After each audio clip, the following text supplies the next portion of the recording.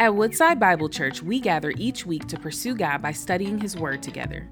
In a culture growing in hostility, it's clear how far we are from what the kingdom of God should look like. As followers of Christ, it can be difficult to stand firm in what we are taught and what we believe in. It's easy to let idols slip into our lives without us even realizing it, especially when the world we live in puts people on a pedestal. In our new series, Daniel, The Clash of Cultures, we'll be looking at the life of Daniel and how even then Daniel had to navigate a culture who opposed God. We'll discover how we can put our trust in God regardless of our circumstances and how God is sovereign over all. Join us this new year as we study the life of Daniel and learn how to apply the truths inside this book to our own lives. You know, we're not going to talk about football games that happened last week. That's what we're not going to do today.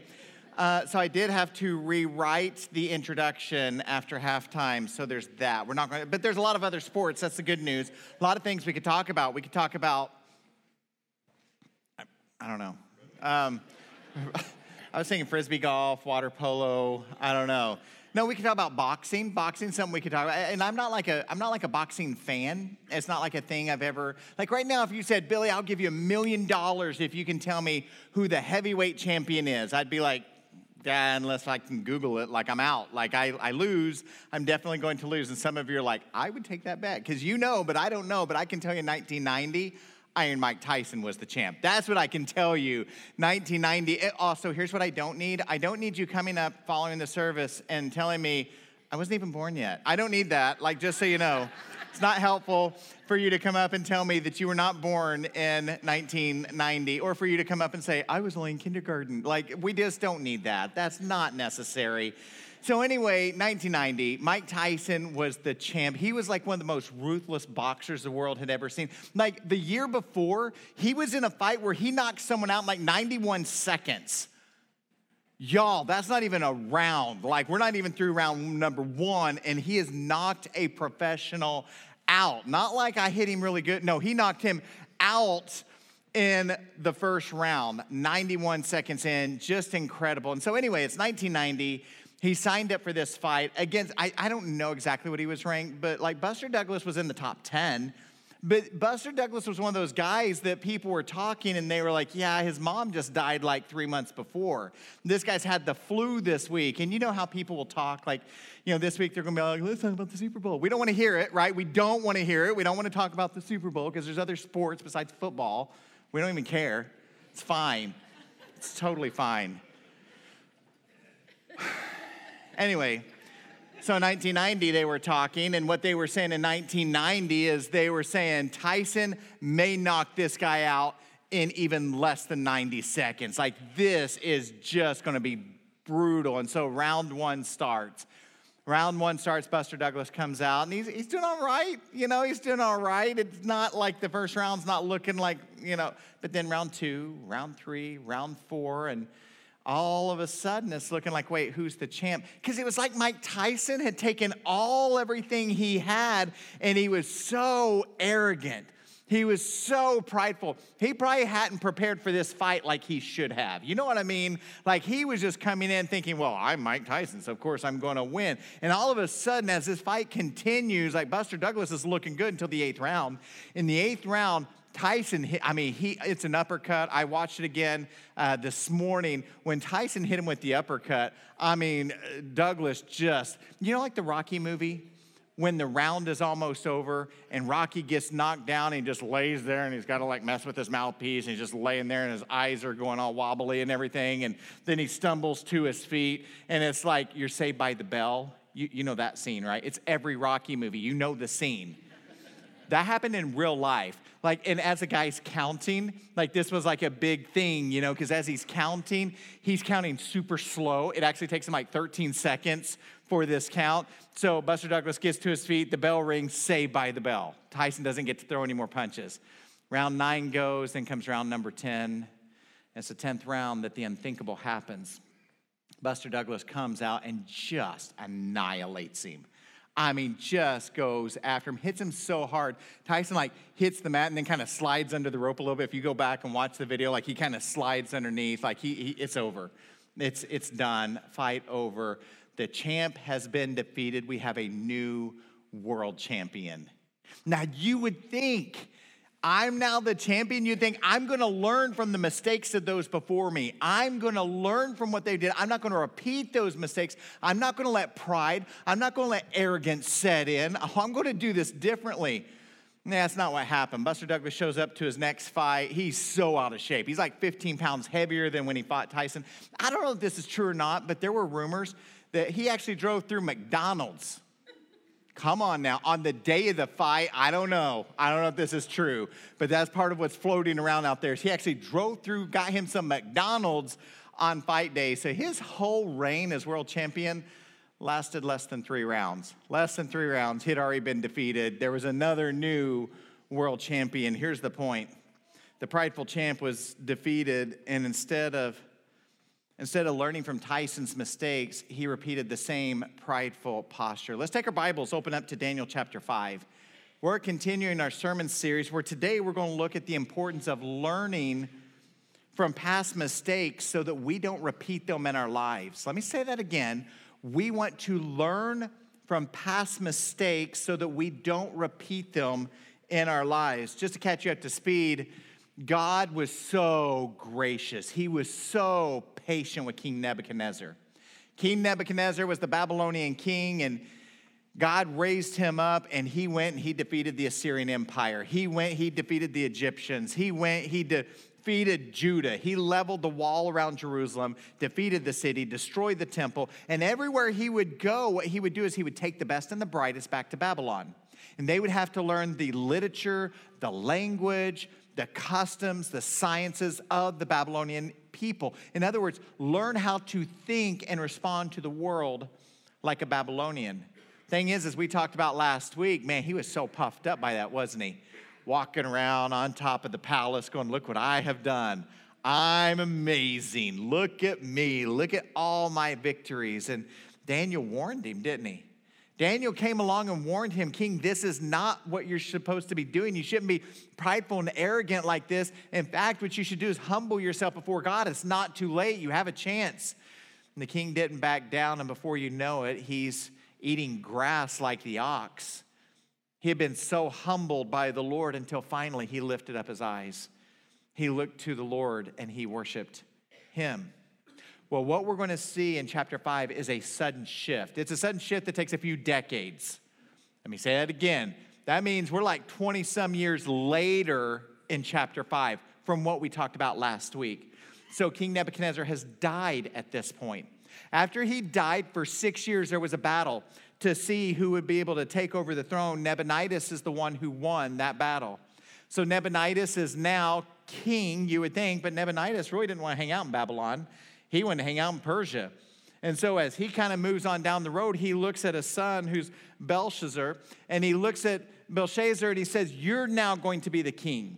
You're going to be the one who's going to rule over Babylon. Sometimes when we're on top, it's tough to give others credit, isn't it? You ever seen people like that? Maybe it's back in the day when you played some sports. Maybe it's your current business. Maybe it's your family. But there's people that when they're on top, they really struggle to give anyone else credit. That's what we saw in Nebuchadnezzar. That's what we see in Belshazzar. We're seeing this posture that says it's very hard to give anyone else credit. And that brings us to our big idea, that God is sovereign over ungodly kings and kingdoms.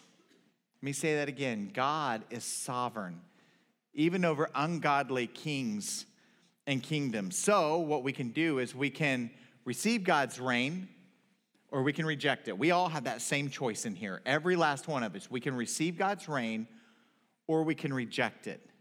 So what happens when we reject it? What happens when we reject the reign of God in our lives? That's what we're looking at. That is the singular question that we're going to be looking at in today's passage. What happens when you reject God's reign in your life?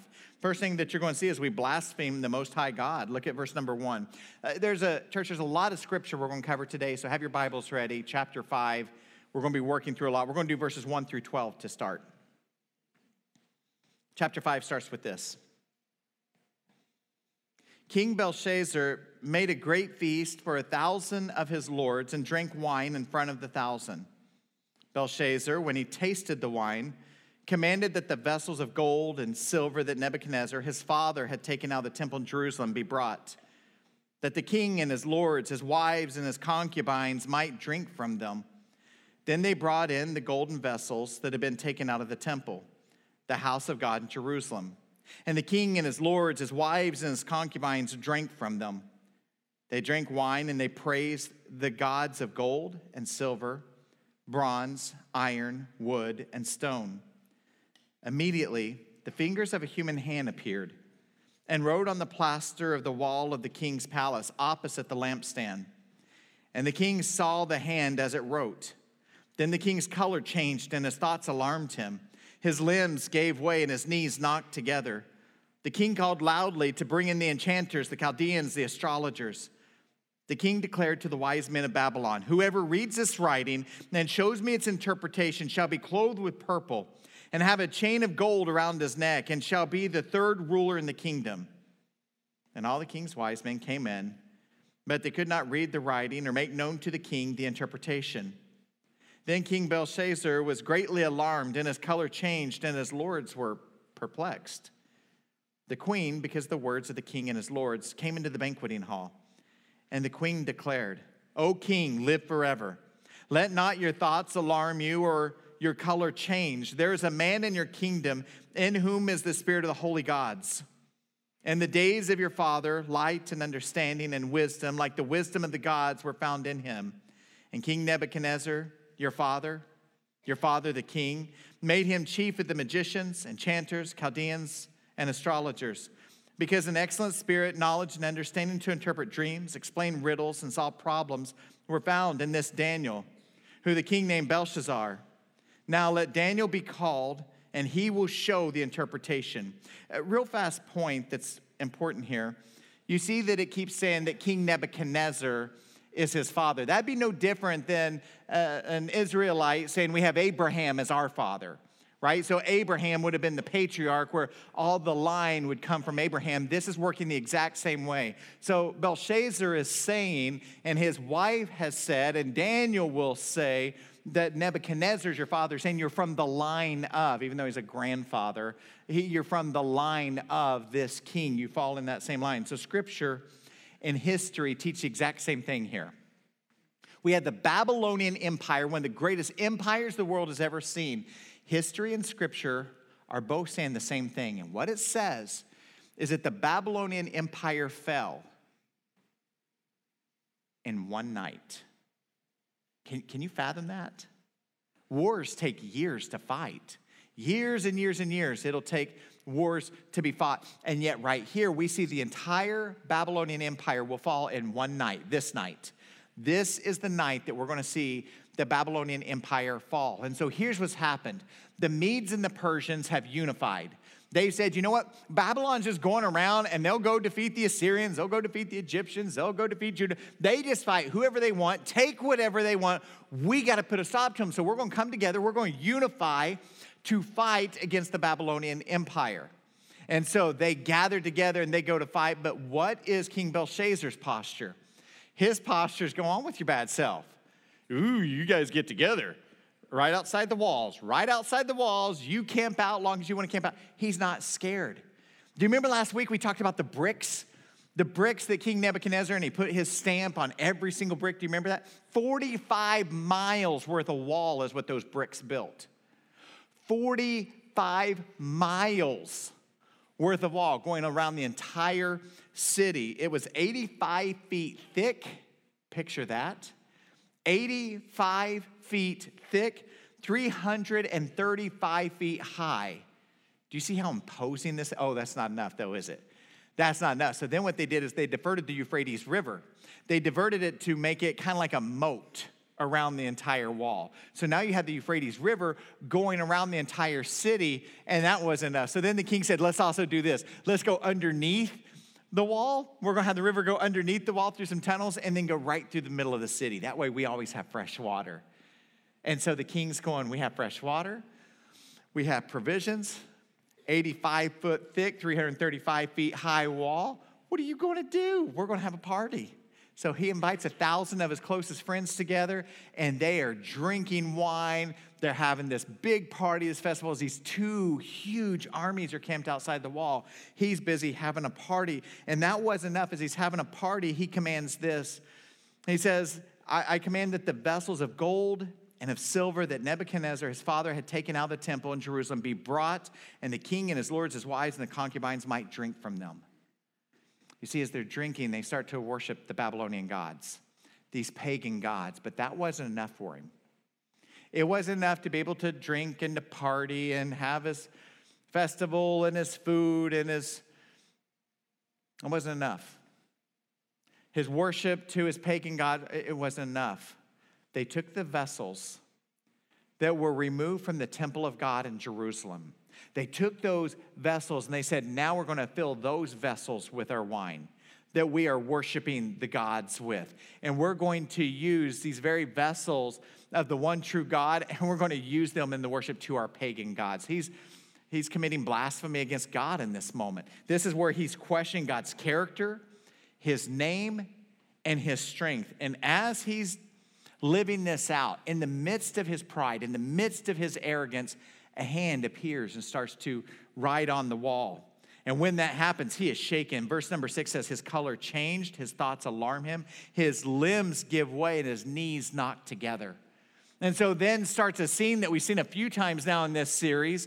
He calls an all stop and is like, bring in the enchanters, bring in the Chaldeans, bring in the people who can interpret my dreams. And they come in and they're looking and hearing about this hand, and they're like, we've got nothing.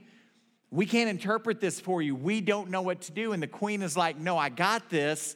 I know about this guy named Daniel. He's shown up before on occasions just like this. King, call in Daniel. Now, church, people are messy, aren't they? People are real messy. You see, you got people in your life right now that when you talk to them, and you talk to them about your faith in God, they respond with, yeah, I don't really believe in God. And that's hard, isn't it? Sometimes I think we're not sure exactly how to answer that. We're not sure exactly how to answer, I don't believe in God, but that's not the truly messy one. You know, the truly messy one is when that person has encountered trial in their life.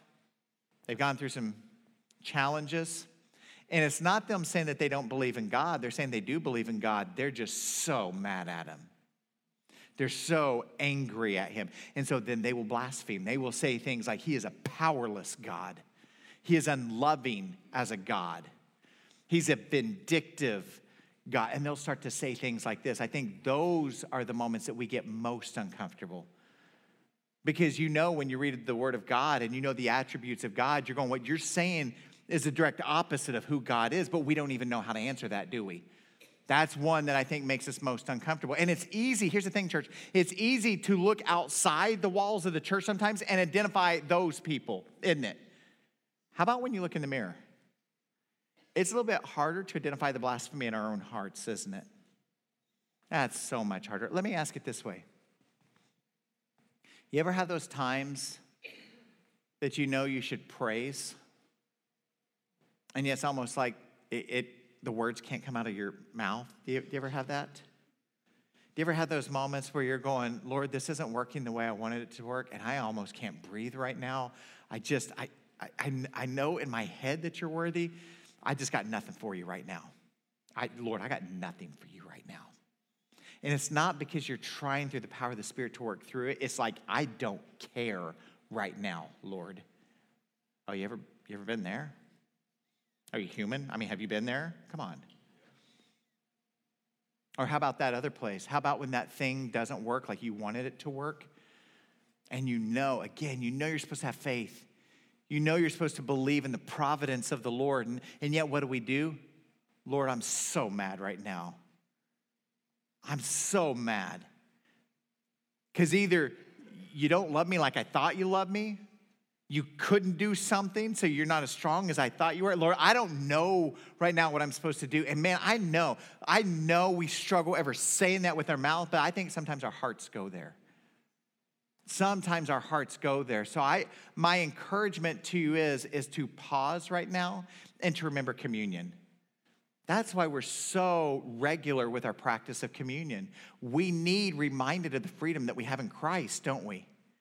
We need reminded of the body that was broken for us, the blood that was shed for us for the forgiveness of sins. As Pastor Abe talked about the 3 nails that hung Jesus to the cross, but yet he's not there anymore, is he? There's an empty tomb. We have freedom through Christ Jesus. What happens when we reject God? When we reject God, there's going to be blasphemy against the Lord. We're also going to see a repeat of past sins. Look at verse 13. Chapter 5, verse 13 says, Then Daniel was brought in before the king. The king answered and said to Daniel, You are that Daniel, one of the exiles of Judah, whom the king, my father, brought from Judah. I've heard of you, which is interesting. I've heard of you. You know, before Daniel would have to show up and it's like, who are you? Oh, you're one of those 4, right? The 4 who aren't eating what they're supposed to, and you're going to do things your own way, and you won't worship the gods, and you're that. No, this is different. This is, I've heard of you, right? Your name and what you've done in the name of your Lord has reached my ears. That the spirit of the gods, this also is interesting because it's lowercase g, isn't it? So this isn't talking about the Lord. This is talking about the pagan gods. So he doesn't quite get it, that the spirit of the gods is in you, and the light and understanding and excellent wisdom are found in you. Now the wise men, the enchanters, have been brought in before me to read the writing and make known to me its interpretation. But they could not show the interpretation of the matter. Again, it's almost like Daniel's been in this spot before, like he's kind of been here, right? But, verse 16, I've heard that you can give interpretations and solve problems. Now, if you can read the writing and make known to me its interpretation, you shall be clothed with purple and have a chain of gold around your neck and shall be the 3rd ruler in the kingdom. Have you ever been around people who don't really know you and they don't quite get you? Or maybe they do know you, but they just don't get you. And so like it happens a lot at Christmas time. Sometimes it's an avocado thing, right? Sometimes that happens. Like you get the gift, and as you get the gift, you're just like, cool. I mean, I guess you probably would like this. You should have bought it for yourself. That would have been great. But you got it for me, and this isn't really for me. That's kind of what Daniel says right here. Daniel answered and said before the king, Let your gifts be for yourself and give your reward to another. Nevertheless, I will read the writing to the king and make known to him the interpretation. Talk about bold. Are you kidding me? I mean, he could have taken the gold and just given it to a friend, right? Like that was a possibility, but that's not what he does. He's like, you know what? You care about your gold. You care about your clothing. You care about your expensive gift. Keep all that. I don't care. I don't need that. I'll still help you. I'm here. I'm going to help interpret what's going on, but I don't need all of that. That's not what's motivating me here. Then he says in verse 18, O king, the Most High God, he wants him to be so clear on this. The Most High God gave Nebuchadnezzar, your father, kingship and greatness and glory and majesty. And because of the greatness that he gave him, all peoples, nations, and languages trembled and feared before him. Who he would, he killed. And whom he would, he kept alive. Whom he would, he raised up. And whom he would, he humbled. Daniel says, I was an eyewitness to the power of the king. Like I was right there. I saw just like that. He could command someone's life was taken from them, or this person could live, or like anything he said is exactly what happened. He had power. He had authority.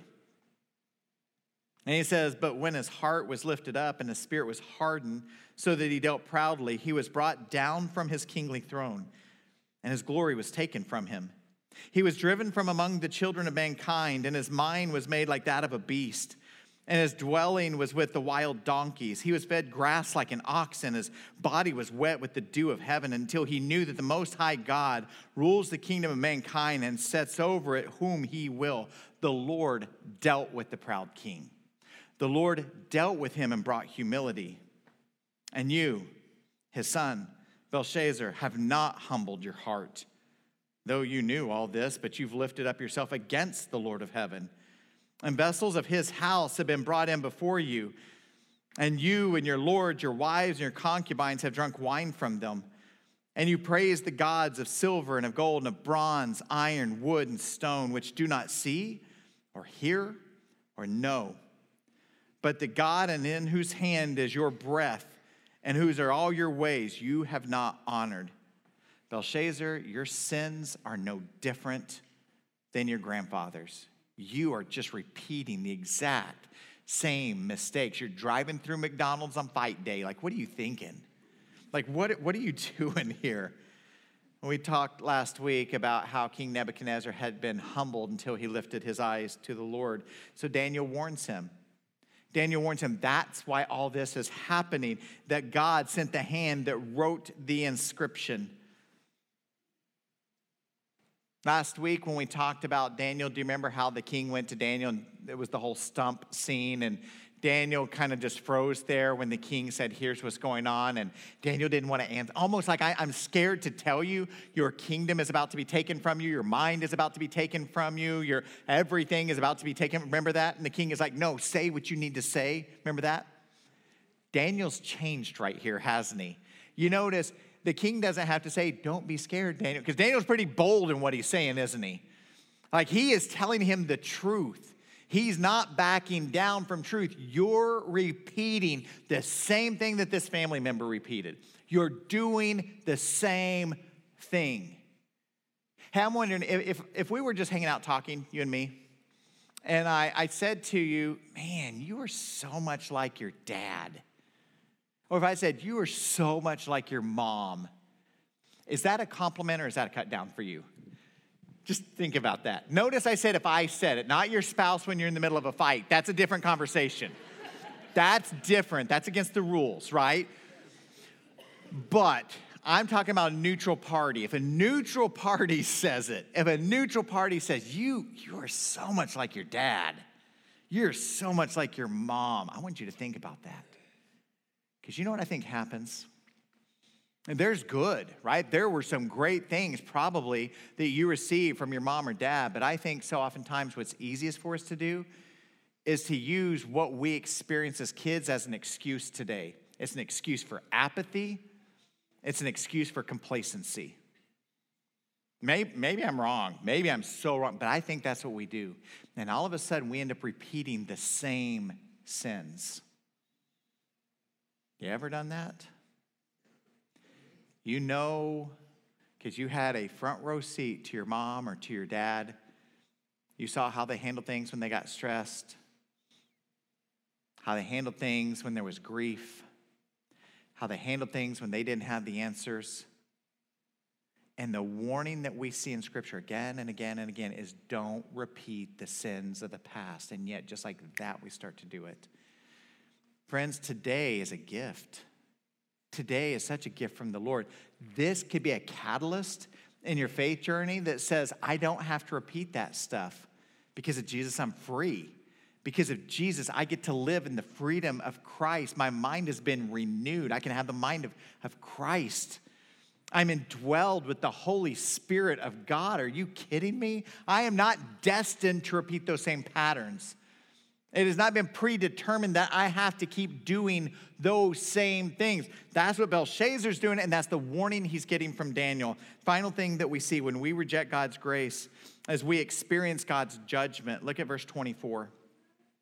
It says, then from his presence the hand was sent, and the writing was inscribed. And this is the writing that was inscribed. Mene, tekel, and parsin. This is the interpretation of the matter. Meaning, God has numbered the days of your kingdom and brought it to an end. Tekel, you've been weighed in the balances and found wanting. Paris, your kingdom is divided and given to the Medes and the Persians. Then Belshazzar gave the command, and Daniel was clothed with purple. A chain of gold was put around his neck, and a proclamation was made about him, that he should be the third ruler in the kingdom. That very night, Belshazzar, the Chaldean king, was killed. And Darius the Mede received the kingdom, being about 62 years old. And so Daniel says, so the hand wrote on the wall, and here's what it said. It said, Mene, tekel, and parsin. Then he said, and here's what it means. Mene, it means to count or to number. Notice he says it twice. He's being emphatic here. He's like, King, your days are numbered. Did you hear me? King, your days are numbered. You don't get infinite days. You think because you're the king, you get to be prideful, arrogant, and boastful and do whatever you want because you get a say with everything. But king, it's not that way. Your days are numbered. And then he said the word tekel. You've been weighed, you've been measured, and you've been found wanting. Here is the measure of where we would want you to be. That's not who you're being. You've been measured. You fall way short. That's why your kingdom is going to be taken from you. Then Parson, your kingdom is literally going to be divided into two. You had the Medes and you had the Persians. Your kingdom literally is going to be ripped from you. And we know that Cyrus the Great's leadership is going to be what's going to bring them back together. And so here's what happened. The kingdom was overthrown that night. What happens is as the king is throwing this party, as he's so full of pride, as he's so full of arrogance, as all his lords and wives and concubines are drinking, and he takes the very vessels of the Lord and starts to use those in this idol worship, the armies dammed up that river. Remember I said the Euphrates was going all the way around the city and it was going underneath the city? They dammed it up. I can't imagine how terrifying this would be. But those two armies then marched through those tunnels under the wall, came out in the midst of the city, completely defeated the city, and killed Belshazzar, the Chaldean king, that night. And one night, an entire empire was overthrown. Isn't that incredible? Here's the thing with the king. If I go back to the king, there's a difference between God's grace and God's approval. There's a huge difference between God's grace and God's approval. The king didn't understand that. He almost thought because the king is here and the king speaks, thus it is, and the Lord, because he hasn't done anything with me, clearly he approves. No, that's called grace. Again, that's what communion reminds us of. It reminds us of God's grace on our lives, that Christ came and he lived. He offered his body as a sacrifice on the cross to pay for your sins and to pay for my sins. And then he poured out his blood for all mankind, the spotless Lamb of God who came to take away the sins of the world.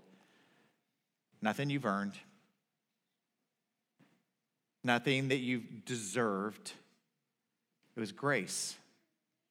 Grace that was freely given by Jesus on the cross. So where are you with all this? Because again, I think it's easy to look at Belshazzar or to look at Nebuchadnezzar and to say, man, those kings were prideful. They were so arrogant. Does that ever happen to you? Does it ever happen that life becomes about me, what I want, what I think, what I deserve? And so my singular question is, what's your life about? What is it that's driving you in your life? For some of you, it's your business. It's the achievements. It's the house. It's the retirement. It's the Instagram photo of the family. What is it that's driving you? For some of you, it's hitting one more benchmark. What is it that's driving you? Because the way of the Lord would say it's to know him and to make him known. It's real easy to figure out. When you ask, what is life about? How do you answer? Is it about you or is it about the Lord? Because again, today is the day of grace. Today is an opportunity to continue to bring our lives into alignment with his. To know him, to make him known. Father, we thank you. We praise you for the great things that you have done. Lord, we look at this story of the writing on the wall, and it's tough to take in. Because on one hand, I think we look and we say, well, Lord, I'm so thankful I'm not like that person. I'm so thankful I'm not that blind. We look at Mike Tyson's story. We look at Buster Douglas' story. Man, I'm thankful that that's not what I'm doing. But Lord, sometimes it's hard to look in the mirror and to see, yeah, I've used mom or dad as an excuse. I've used selfishness as an excuse for apathy, for passivity, for the opposite of the mission that you've called us to. So, Lord, I pray that as brothers and sisters, we are renewed today, that we are strengthened today, that we are empowered by the call that you have on our lives. So, Lord, as we prepare to go from this place, I pray that we go with renewed passion towards the mission. Help us to see people the way that you do. Help us to be quick to forgive, quick to love, quick to share the good news. Lord, we love you and praise you in Jesus' name. Amen. Thank you for joining us as we study God's Word together. We would love to hear how God is moving in your heart and get you connected into the Woodside Bible Church family. Head to woodsidebible.org/connect to introduce yourself today.